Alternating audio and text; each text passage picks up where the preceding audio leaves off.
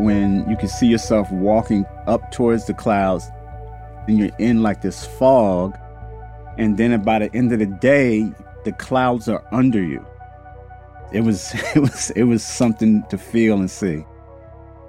I'm Jason Mark, the editor of Sierra Magazine, and this is The Overstory, the Sierra Club's new podcast where we hear from changemakers, storytellers, people who help us see the world in a different light and from a new angle. Training for climbing Kilimanjaro is a whole different animal. This episode, we'll talk to Ray Smith, a member of the first all-African-American expedition to summit Mount Kilimanjaro.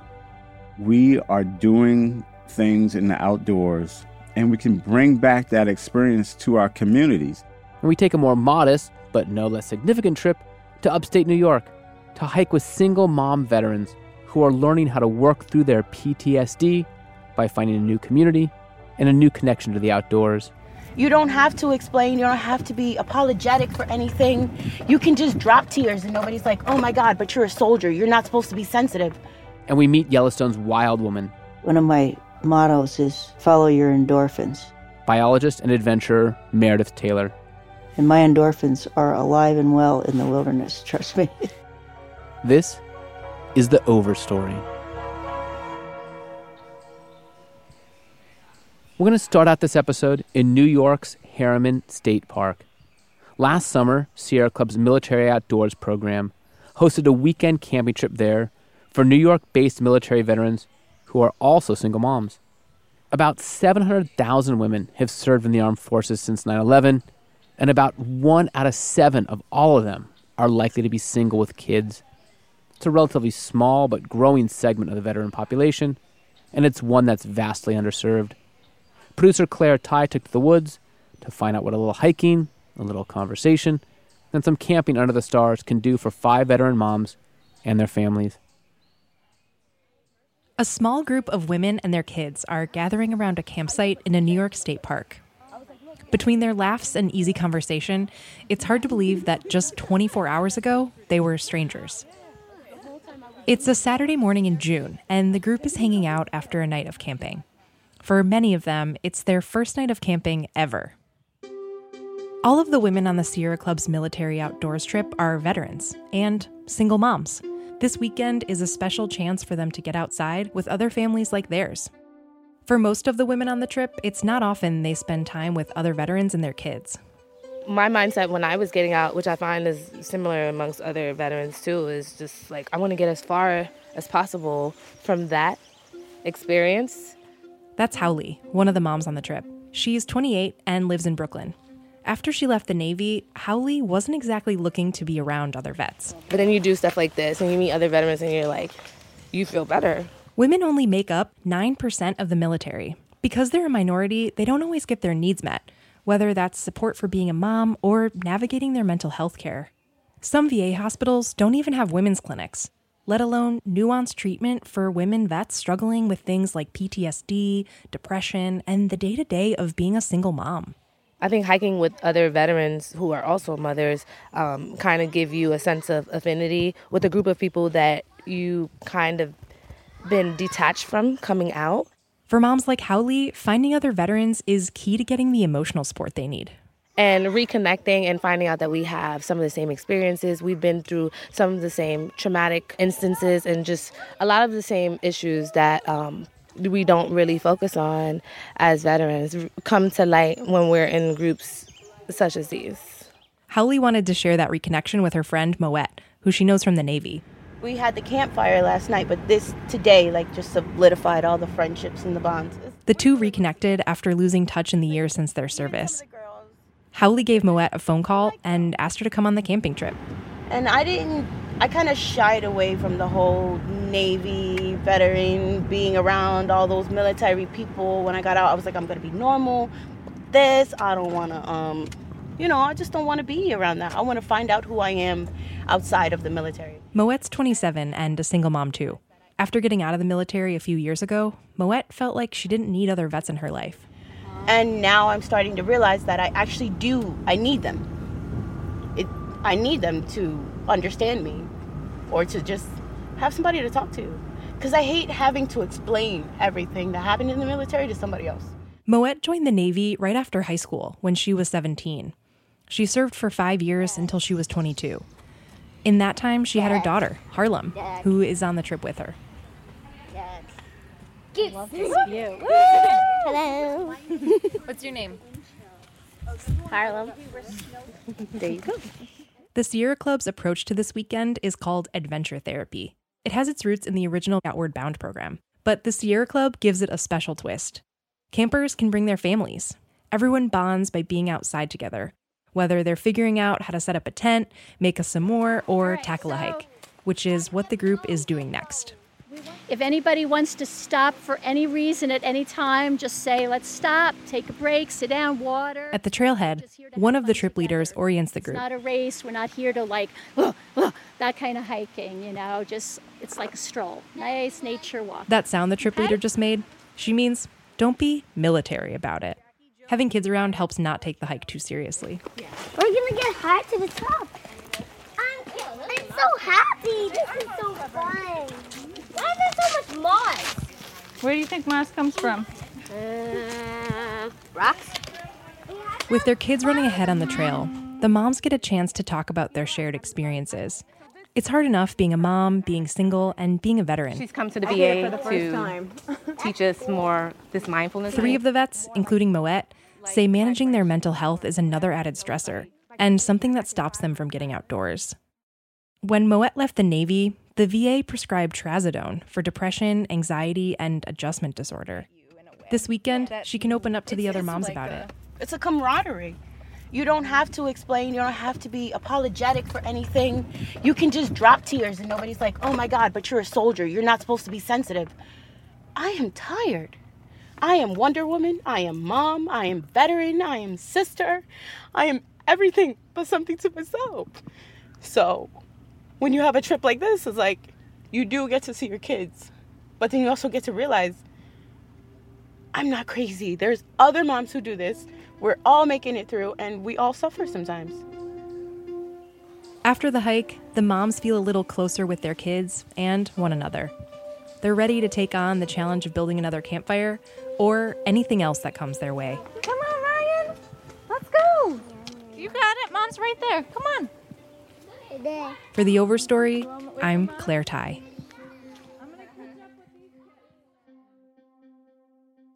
That report was based on a feature story written by Katie O'Reilly, Sierra Magazine's adventure and lifestyle editor. To read the piece and to check out some beautiful photos from the weekend by Robin Toomey, head to our website, sierramagazine.org. Next up, we've got some tips from our advice columnist, Mr. Green. In this episode, Michael calls in from Santa Clara, California, with a question about how to maintain his solar panels. I've never bothered using software to track my solar panel performance. How much better do solar panels perform if they're washed every year? Well, that sort of depends on how much slope they have on them. I would say that in general, you don't need to clean them unless they're very flat or close to flat, 5%. If there's a reasonable slope, it probably isn't necessary to wash them at all. But when you get down around 5% slope, you should probably wash them 2 or 3 times a year because dust does sit on them. I guess even some rain will rinse them off. Yes, that's the idea, that a little rain will just drain any dirt and gunk off of them.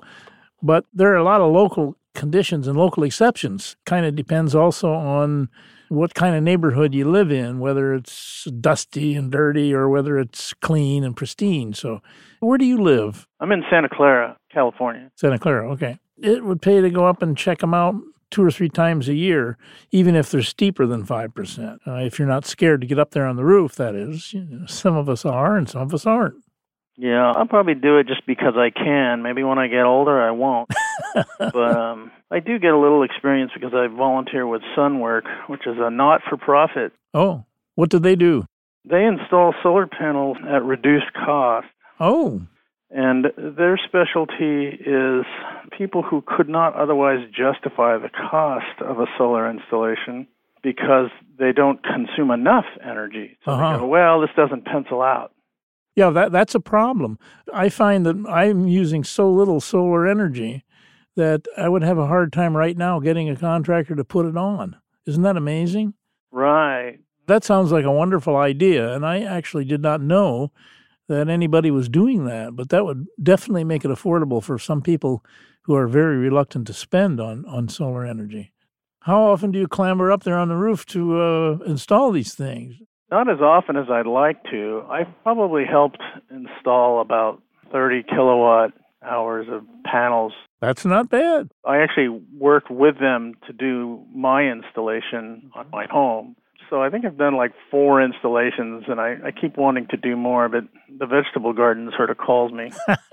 Well, that's a form of solar energy in itself, is the garden. So you're attacking the solar issue on several fronts, I would say. Well, thank you very much. It's been fun, and keep generating that solar power. All righty. Take care. It's nice talking to you. Thank you so much. That was Bob Shilgen, a.k.a. Mr. Green, with some advice for sustainable living. If you've got a question for Mr. Green, all you got to do is go online, sierramagazine.org, click on Mr. Green. It's right there at the top of the page. Send Bob your question, and if you're lucky, we'll have you on the show to answer it. One of my mottos is follow your endorphins. And my endorphins are alive and well in the wilderness, trust me. That's wild woman Meredith Taylor. But she wasn't always so wild. She started out her career in a Boston lab studying mice. Then a research trip took her out west to Dubois, Wyoming. And that's when the adventure began. She met her husband, and she started a company leading tours through Yellowstone National Park that introduced people from all over the world to the natural beauty of the American West, both what remains and what's going away. Here's her story. I thought I'd died and gone to heaven. I was able to see an intact ecosystem. And wilderness feeds my curiosity. I met my now husband, Tori. Tori and I got married. Well, we did a summer in the greater Yellowstone ecosystem, just the two of us traveling around, and we just studied a lot of different things. By then we were outfitting, and there were sheep hunts, bighorn sheep, and I would explain to them the natural history of what we were seeing. And they said, well, this hunt is great, but my family would just love to come on this trip. So can I bring my wife and my kids next year? So the outfitting took on a life of its own, too. We just essentially evolved the business into natural history trips and then conservation trips. We were very happy with doing what we love to do and seeing the wilderness through more scientific eyes, I guess you'd say. What we love the most is the fact that it is wild, and that's what people loved to do, was to appreciate the wild. So you had clean air, clean water. A number of the research trips that we took out, we took hydrologists and biologists out to study what they were working on and found that the air quality and water quality were indeed changing.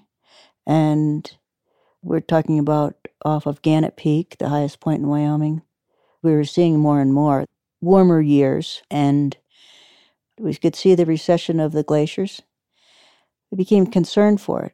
We could understand that these changes were expedited by humans. Some years have gone back to what seemed like normal, but there's been a steady progression of that glacial recession in the Wind River Range, which is what we know now is the largest glacial complex in the lower 48 states. As we learn more and more about that from the researchers that we were outfitting, we said, this is really serious, and we need to learn more about it ourselves. And we can see that climate change and the pollution and water problems and air problems, the problems that wildlife are encountering are just a symptom of bigger problems for us. All of those are first seen with the wildlife because they're indicator species for us. And if they can't exist, the writing's on the wall. We can't either.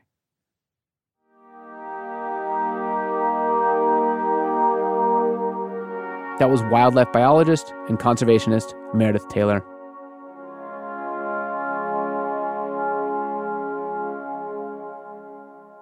Ray Smith is a 59-year-old father a U.S. Air Force veteran who works at the Bureau of Land Management. He lives for adventure in the outdoors. He enjoys hiking, snowboarding. He works as a skier with the National Brotherhood of Skiers, an organization of African-American ski clubs. He's also a wilderness leader with Outdoor Afro. And this July, he and a team of 11 African-American hikers climbed and summited Mount Kilimanjaro in Tanzania. Ray, welcome to The Overstory. Thank you. I'm glad to be here. Appreciate the opportunity to talk with you today. And tell us just a little bit more for folks who aren't familiar. The name in some ways, I guess, is obvious, but what is Outdoor Afro and what are the kind of the goals and how does it all work? Outdoor Afro started in Oakland, California about 6 years ago by RootMap, and it is a 501c3 organization whose mission is to lead and curate opportunities for folks of color to be in the outdoors and to have experiences in the outdoors and connect communities to our outdoors and our public spaces. Was this the first all African-American expedition to Mount Kilimanjaro? From what I understand, this was the first all African-American expedition. I'm talking about from the guides, the porters, our American guide, all of our support. That's how we planned it. It was important for us to show that we are doing things in the outdoors and in an adventurous mode, and it will be successful, it will be joyous, and we can bring back that experiences to our communities. What we're talking about is visual representation, and visual representation is an extension and a beginning of our outdoor story. We have a lot of stories from the past, and we now have new stories in how we connect to the outdoors. We connect to the outdoors for health, healing, recreation, environmental stewardship, and adventure. And we also connect to the outdoors to remember who we are and who we have been on this planet. And so when you talk about visual representation, is this an effort to counteract, or I guess you could say be an antidote to some of the stereotypes that are out there, the stereotypes that say it's kind of going to be like a white guy out in the woods and that's who's out there on the Appalachian Trail? Folks need to understand that African Americans have always been in the outdoors. The Buffalo Soldiers were the first park rangers.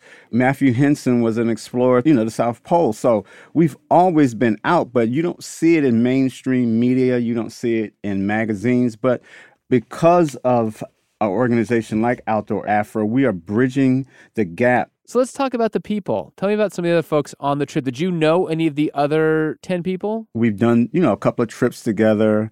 We kept in touch with each other with regards to training daily over a year. And how'd you get ready, Ray? What did that kind of training look like for you? Training looked like for me just turning up my training efforts from anything else that I ever did in terms of training. I've been a triathlete. I trained to get ready for snowboarding. I trained to get ready for riding bike centuries. But training for climbing Kilimanjaro is a whole different animal. For example, I went out to Colorado to get used to being at 10,000 feet and knowing what that feels like.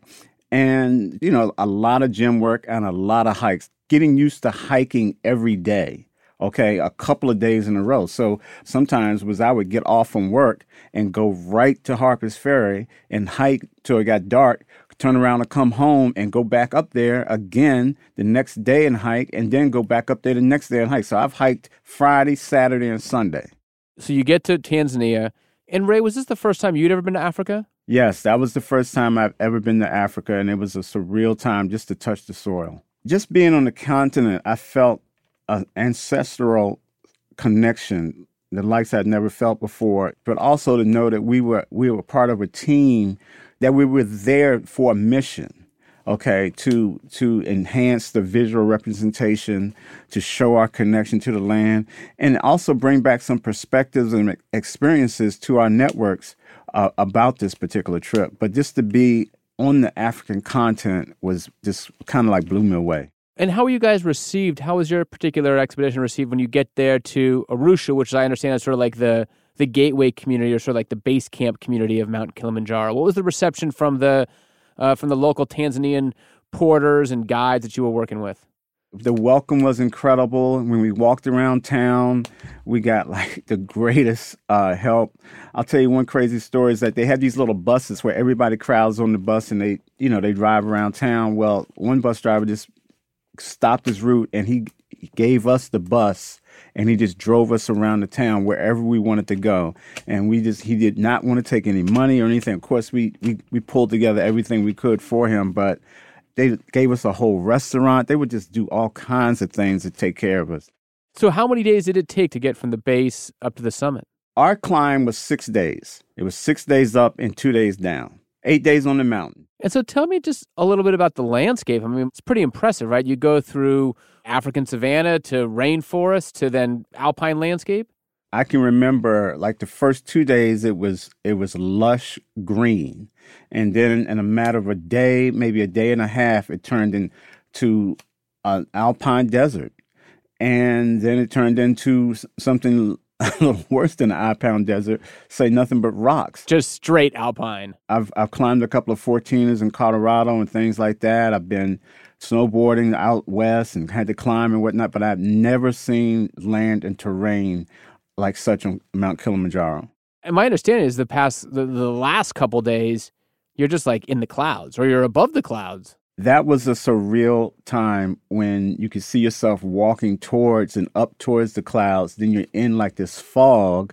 And then by the end of the day, the clouds are under you. That's wild, man. Yeah, it was something to feel and see. Cool. I love it. So this does sound like this was successful. It sounds like it was joyous. But I'm wondering, was there anything that was really hard? Any big obstacles that in the moment felt really tough? Well, just the sheer fact of physically dealing with the altitude and also the physicality of hiking every day. But again, just having the support of our team, our porters, our guides, that made all the difference. Now, all of us, we were on this mountain and we were just supporting each other in any special way that we felt each other needed to have support. Okay, but it was a collective support also. We knew that we could only be successful by staying together, being together. The biggest thing is that we all feel that we are better leaders because of our experience. Better leaders, you mean when you come back and do, say, an outdoor Afro outing in Rock Creek Park or something? It can just be in Rock Creek Park, or it can be someplace remote, say, in a remote area of the Shenandoah Park. We just have a perspective about being a leader and leading people in the outdoors that can only come from being on an expedition of this nature. We don't take this leadership for granted at all, because we know that it is what can make or break someone's experience in the outdoors, whether or not they're going to come on another experience, or they're going to tell somebody about another experience, or they're just going to start just experiencing things on their own.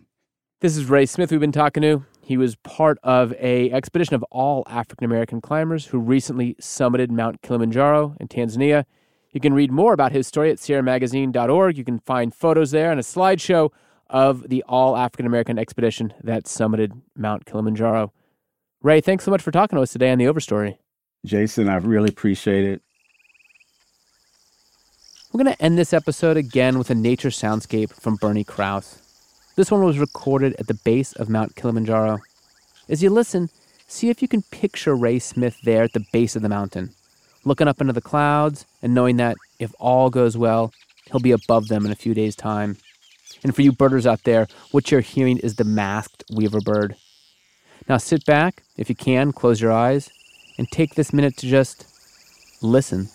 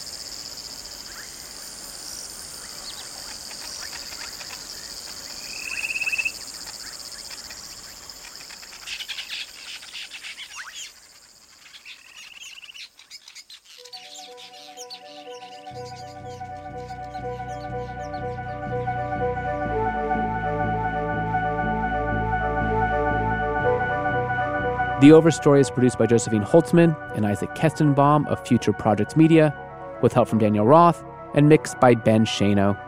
theme music is by Jeff Bradsky. Allison Cagle is our editorial fellow. Next time on The Overstory, an epic 1,000-mile paddle down the Mississippi River and a conversation with bioacoustician Bernie Krause. I'm Jason Mark, and you've been listening to The Overstory.